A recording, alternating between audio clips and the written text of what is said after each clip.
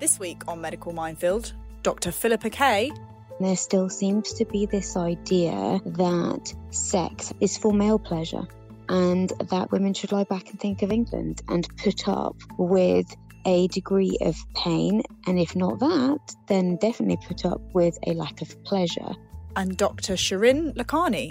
Particularly older women often think that other people their age aren't still having sex, and it's very, very common for women to still be sexually active well past menopause. Welcome to Medical Minefield, the podcast where we talk about the ethical dilemmas at the heart of the health stories that matter the most. I'm Barney Calman. And I'm Eve Simmons. And we are health journalists, which means we spend our lives asking tough questions to top experts so you don't have to. This week we're asking, why do so many women put up with painful sex? As ever, we'd like to know what you think, so if you have a question or a suggestion for us at Medical Minefield, tweet us at MedMinefield.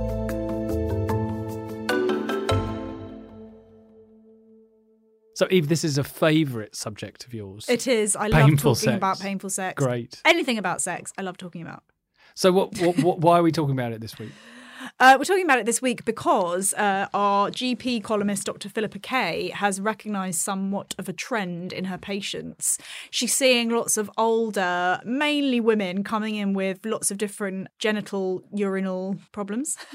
She's noticed that many of them are related to the fact that more women are single in older age and are maybe going on dating apps. They've maybe come out of long-term relationships, long-term marriages.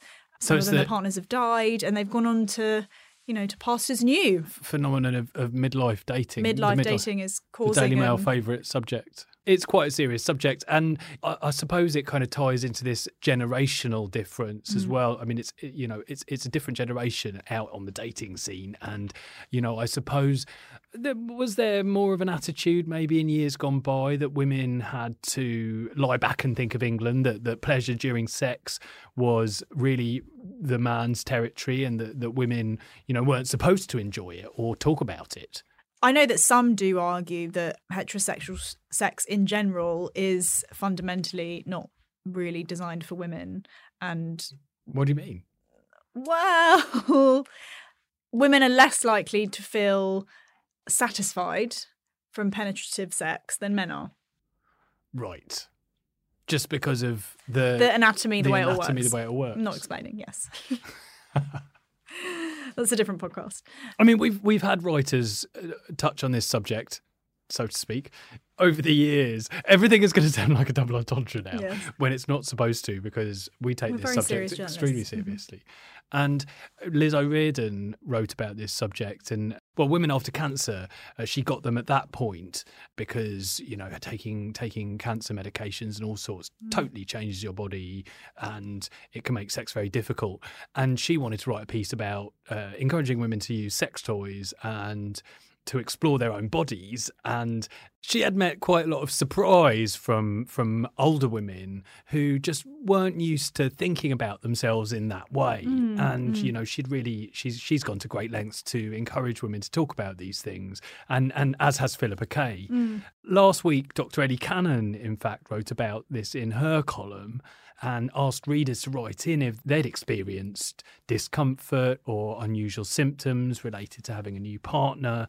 And we had a huge mailbag of people who said yes, that it had happened to them. And absolutely. One thing that I found really interesting was that there's this whole kind of collection of problems that you can experience simply by being in a new sexual relationship with a new person that isn't necessarily just confined to sexually transmitted infections that we all know of, but there's a whole host of other things that can go wrong. Like what?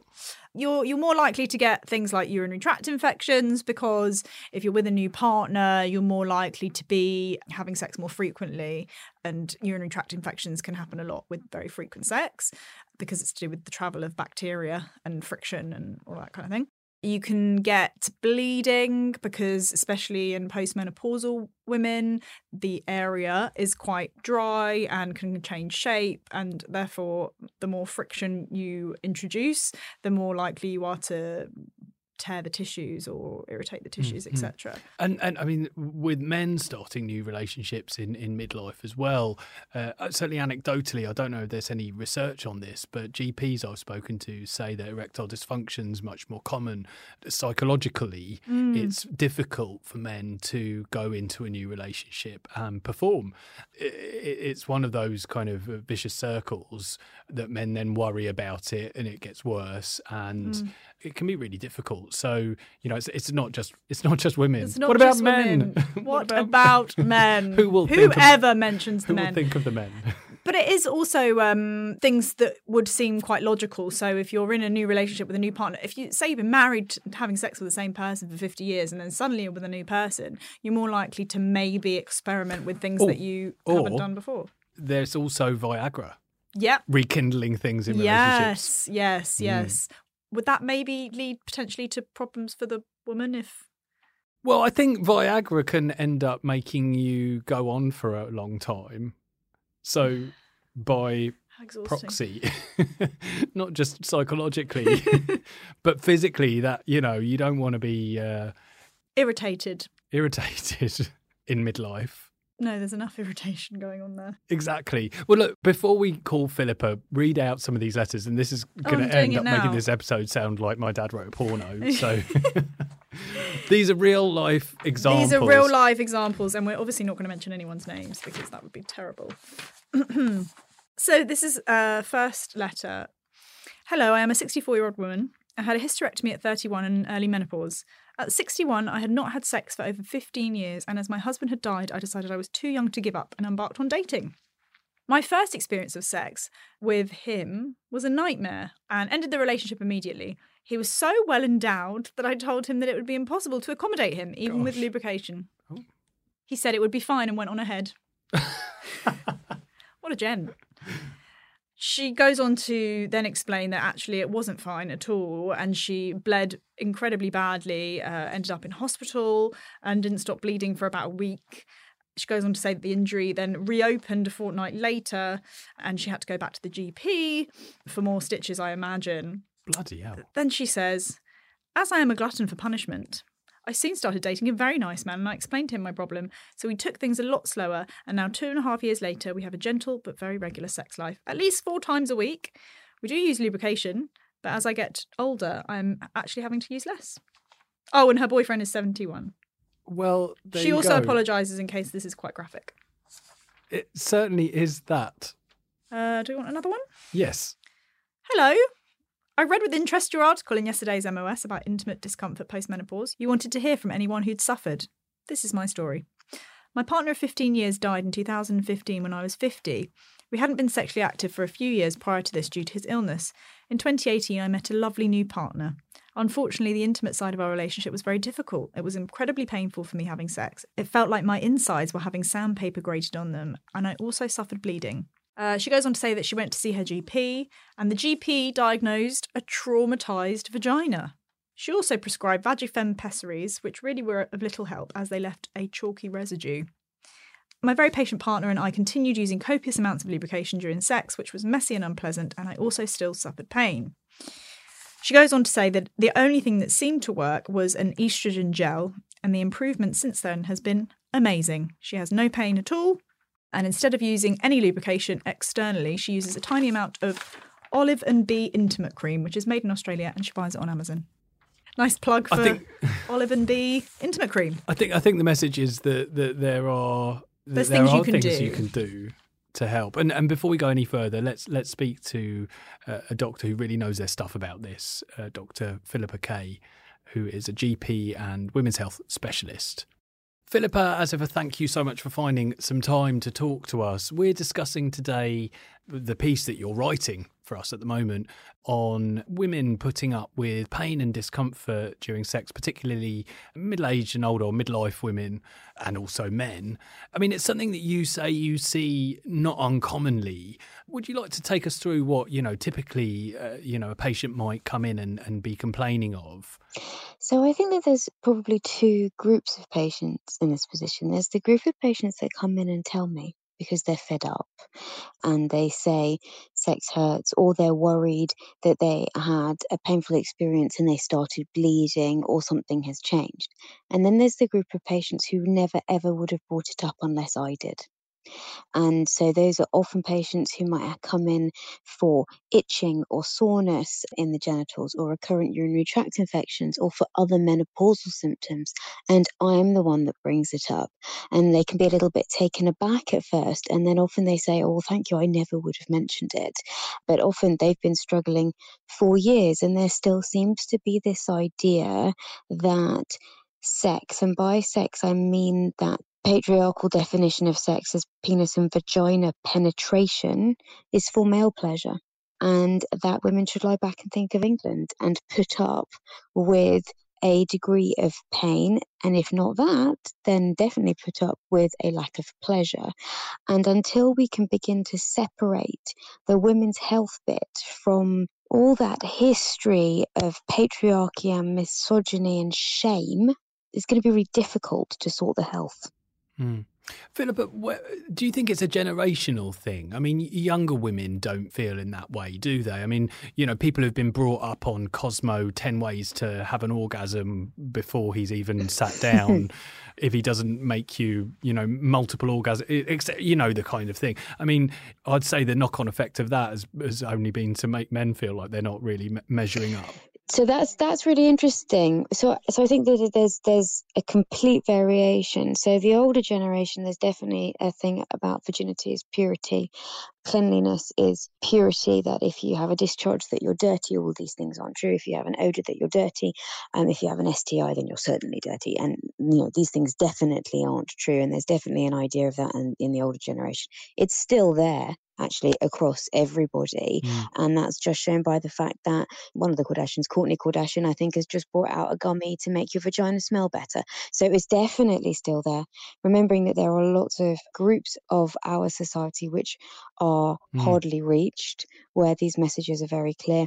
And actually, in the youngest age group of the sexually active group, they've got an entirely different view, and that's often based around porn.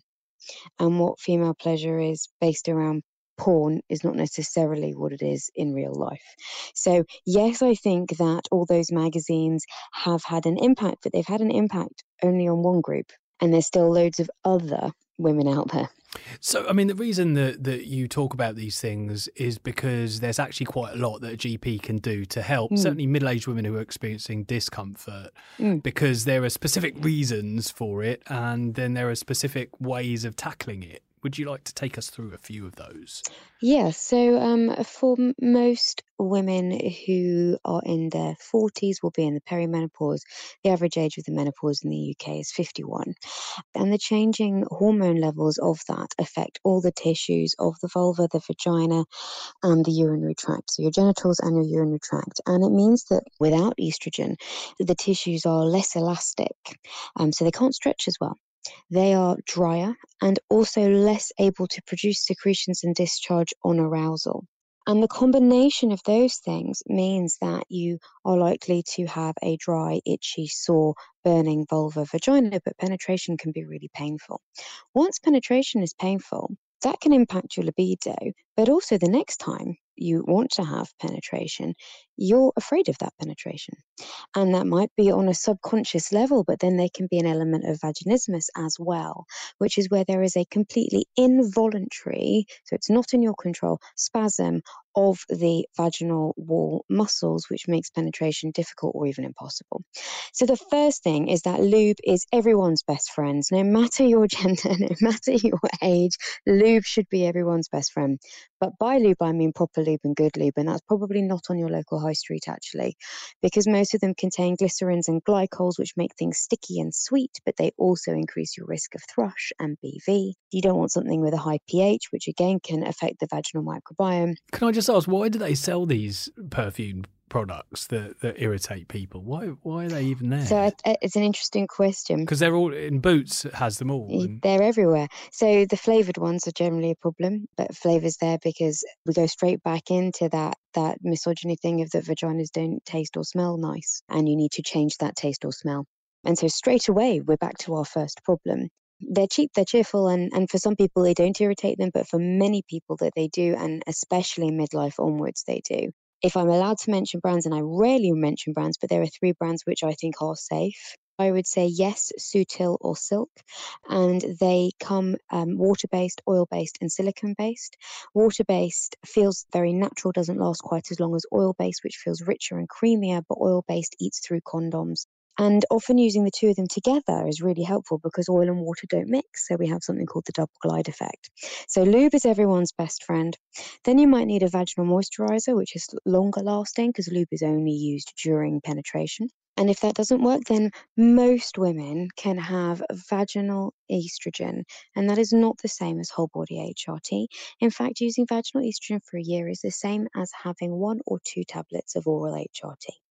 So for most people, unless you have active breast cancer or are potentially taking a form of hormone therapy for breast cancer, they are not only safe, but hugely effective and can be life-changing. And now they're actually even available over the counter. Philippa, can I ask you, you mentioned briefly at the beginning of this conversation Kourtney Kardashian and her new vagina pill. From what I understand, it's a prebiotic or a probiotic, I think. And you also mentioned bacteria and different microbiome and the pH of the vagina. Is there anything to be said about prebiotics or probiotics that can improve the health of the vagina?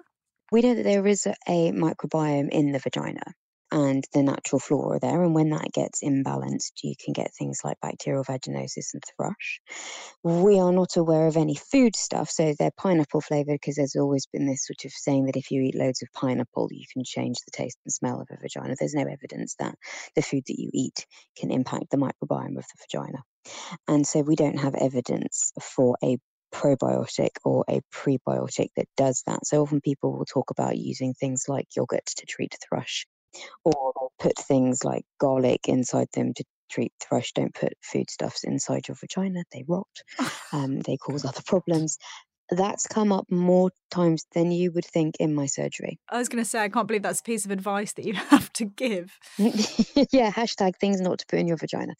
So, and I think that this one in particular, because it's feeding straight into the change the smell, change the taste, is very problematic. But I'm not aware of any evidence at the moment that pre and probiotics can change that. And that might change in the future. And there's more and more research being done into the vaginal microbiome and the importance of that. Can I ask a related question? There was something in your piece that intrigued me, that you talked about a new partner could trigger bacterial changes that weren't even necessarily a full-blown bacterial infection, that just having a new partner and their microbiome meeting your microbiome in midlife, older age. Yeah, so bacterial vaginosis is where there's an imbalance of the bacteria in your vagina, in the same way that thrush is an imbalance, but it's an overgrowth of candida. Anything that changes the internal environment of the vagina, be that a new partner or douching, please don't do that, or bubble bath or whatever, anything can cause bacterial vaginosis. And so having a new partner can do that. But it can happen with having the same partner. It can happen when you change condom. It can happen for all kinds of reasons. And sometimes we don't know exactly what happens. Classically, it gives a sort of fishy smelling discharge. So the smell changes from the normal smell that's normal for you.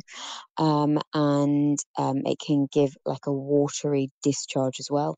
And we would either give oral antibiotics or an antibiotic cream to put inside. So your message would be very much that these things can all be tackled. But you do say that women often don't come and see you, or they'll say that they have sat there for weeks, months, embarrassed of talking to anyone. Because again, I hate to keep bringing men back up, but I'm speaking from my own world of experience. And it's often an accusation of men not going to the doctor with embarrassing problems. But it would seem it's all of us that avoid talking to a doctor about it. So men and women have different relationships with the doctor. And traditionally, it's been the idea that a woman is better at going to the doctor. It might be that they've started with period pains and then they go for contraception and then they go when they're pregnant. And then traditionally, they've been the caregiver for children. So that they've had that relationship with a GP in particular, and that men don't always have that. sex is important to all genders.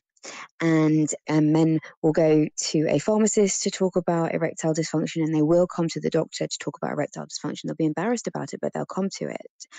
Women seem, and this is anecdote, but women are so embarrassed that it might even stop them. And some of that, I think, just harks back to this idea that sex is for men. And that's not true. Sex is for everybody, and sex is healthy for everybody. What I do see is women being embarrassed to come because they think that they're fessing up to something bad. And they often will preface it with, I've been a good girl. I was always a good girl. I didn't lose my virginity until I stayed faithful. I was good. And now, look what happened, and I got punished. And it feeds into these messages that they've been told their whole lives from a very early age. And these things take a really long time to change. So my message to anybody out there, no matter how old you are, is that sex should not be painful, and you do not have to put up with it. And we have treatments for lots of different things. If you have any bleeding after sex, if you have any irregular bleeding, please do get that checked out by your doctor. And you don't have to wait until you are perimenopausal or menopausal to deal with painful sex, because it can occur at any age, and vaginal dryness is extremely common. And if you have anything that's different for you, do get it checked. And if you're sexually active, no matter how old you are, that means that you need to get regular STI checks. Great advice. Well, Philippa, thank you so much for coming on today and having a chat with us. You're welcome. Nice to talk to you. Yeah, it's interesting what Philippa says about, I suppose, philosophical underpinnings of the generation's attitude towards their body, and that women are framed in this it's almost a kind of religious, moralistic kind of way that you're either a mother or... You have to be an angel virgin. The mother, or you're a wanton woman in some way. Burn her at the stake. Yeah. And that by admitting to going out and seeking sex, you're somehow admitting that you're a bad person. I think that's really sad. It's really sad. It's really sad. And I think also it's interesting what you said about how you think that for younger women, you know, influences from Cosmo, etc., has changed the landscape slightly. I mean, that's my generation, so middle-aged as well. I don't know if I agree, because also in Cosmo there was lots of articles about how to please the man and, you know, how to make sure that he was happy and satisfied, etc. I think that there is a bit of a lack of acknowledgement about the fact that sex for women is quite a lot more complicated than it is for a man. I think the whole thing is a mess, because whichever way you look at it, I think that culture, or popular culture, is trying to simplify something that is so complicated and individual and unique, and so much to do with the relationship between those two people in that moment, and, you know, the amount of wine you've had. Oh, right, yes, of course. Importantly. Let's speak to our next guest. It was one of my favourite pieces that you ever did, where you went, or it's certainly one of my favourite pictures of you in a piece. The one where I'm alone in the cafe? No, not friends, the lonely. No? The one where I did my own smear test in the toilet? No, that was a good picture. Yeah. But obviously, listeners, it wasn't the picture. Anyway. It was the one where you visited Shirin Lakhani's clinic, and you met lots of women who were taking steps to tackle these problems in some actually quite unusual ways. Why don't you get her on the phone? Joining us now is Dr. Shirin Lakhani, who is a GP specialising in women's health. Dr. Lakhani, thank you so much for sparing some time to have a chat with us this afternoon. We're talking about why women put up with painful sex. I know that you see a lot of women in their midlife stage, perhaps engaging in new sexual relationships. Why do you think that this group of women tend to put up with an experience that's painful and uncomfortable for them? Well, I think the issue, Eve, is that they don't realise that there are options available, and painful sex is not normal. Particularly older women often think that other people their age aren't still having sex, and it's very, very common for women to still be sexually active well past menopause. So the reason they don't talk about it is because of the taboos and stigma surrounding it, and the lack of information available to them. And you offer some treatments, don't you? I mean, what are the things that are popular that women are coming in to ask for? Well, it depends on the reasons why intercourse is painful for them. particularly in the peri and menopausal group of patients, it's usually down to vaginal atrophy, and that happens because of the lack of estrogen. So in this group of patients, I can offer a multitude of treatments, starting with hormone replacement, and that can just be local to the vagina and the vulva if people don't want to take it systemically. Some people, even with localized estrogen, are still scared of taking it because of all the previous press that's gone on around it. So there are other options. You can inject hyaluronic acid inside the vagina, which can help rejuvenate and hydrate the tissue. And another treatment I offer is the O-Shot, which is PRP injections. That involves taking blood from the patient, spinning it in a centrifuge and concentrating the platelets, and that is then injected into the tissue you want to rejuvenate. So in this case, it would be the vagina and the vulva. Wow. And that's popular, is it? Incredibly. It also treats a condition called lichen sclerosis, which could be another reason why sex is painful. That can affect women of any age. It destroys the genital tissue. It causes burning, tearing of the tissue as well. And I see a lot of women who come in for painful intercourse and don't even know they've got lichen sclerosis. Very few of these treatments are available in the NHS, are they? The injectable treatments tend not to be available on the NHS, but HRT is available, and they need to know that they can go to their doctors and ask for it. And with regards to the injectable treatments, why aren't they more widely available, especially if they can treat conditions like lichen sclerosis? Well, the problem we have with those treatments is they don't have good quality randomized controlled trials that many medications have. So it takes a while for the NHS to catch up. With PRP in particular, it is now available for certain conditions on the NHS, but women's health still needs to catch up. And to what extent would you say, Dr. Lakhani, the popularity of your services, to what extent do you think that that's related to an increase in dating, an increase in the use of dating apps in this kind of older age group? I think it's more to do with the fact that women feel younger now than they did previously at certain ages. So if you look at 50-year-olds now compared to how we saw 50-year-olds maybe even 30 years ago, there is a vast difference in their lifestyles and their energy levels, etc. So as a population, we're staying younger for longer. Do you see women who have just began a new relationship with somebody and they are all of a sudden interested in this area of their life more than perhaps they were before? I do get that population through, but I also see women who are in long-standing relationships who just can't deal with the pain anymore. I always remember writing about, years ago, the then new procedures that plastic surgeons were offering, certain kinds of rejuvenating surgical procedures, labiaplasty, etc. The amazing thing I thought was that, the doctors were all saying it's not the porn stars that come in, it's housewives. It's middle-aged women who've put up with almost decades and decades since having children of not being happy with the way their body looked and finally doing something about it because they have a bit more money in middle age. I mean, is that your experience? It's not glamour girls necessarily. Well, it's certainly not glamour girls in my clinic, and the treatments I offer tend to be more for functional reasons rather than appearance. So I don't offer any surgical treatments at all. But I think even with the previous surgical treatments that you're talking about, it is people coming in for a functional improvement more so than how it looks. Also with appearance as well, I mean, we're paying more attention to the whole of our body. So if someone is concerned about the appearance, there's no reason why they shouldn't seek out a treatment to improve an area that's causing them a lack of self-confidence as well. Also, when I was writing about this, someone pointed out the reason that women felt more self-conscious these days was because no one has any pubic hair now.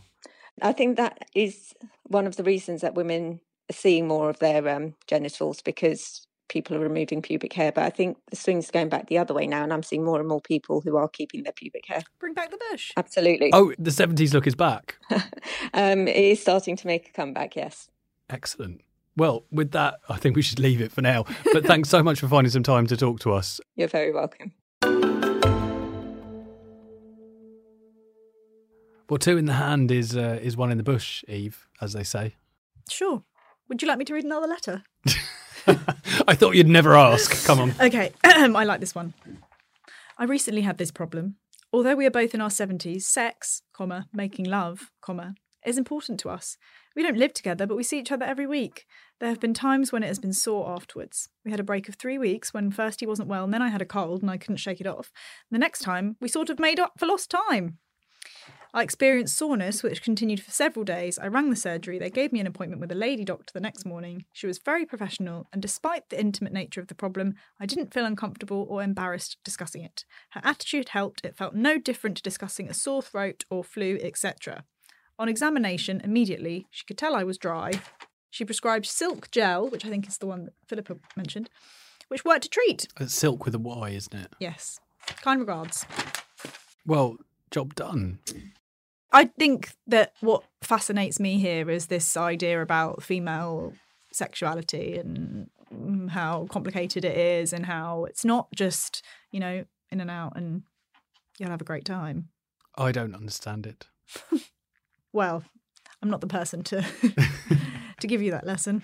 But do you think that men are getting better at understanding it? Or do you think we're still in the age where, men are from Mars, women are from Venus, never the twain shall meet?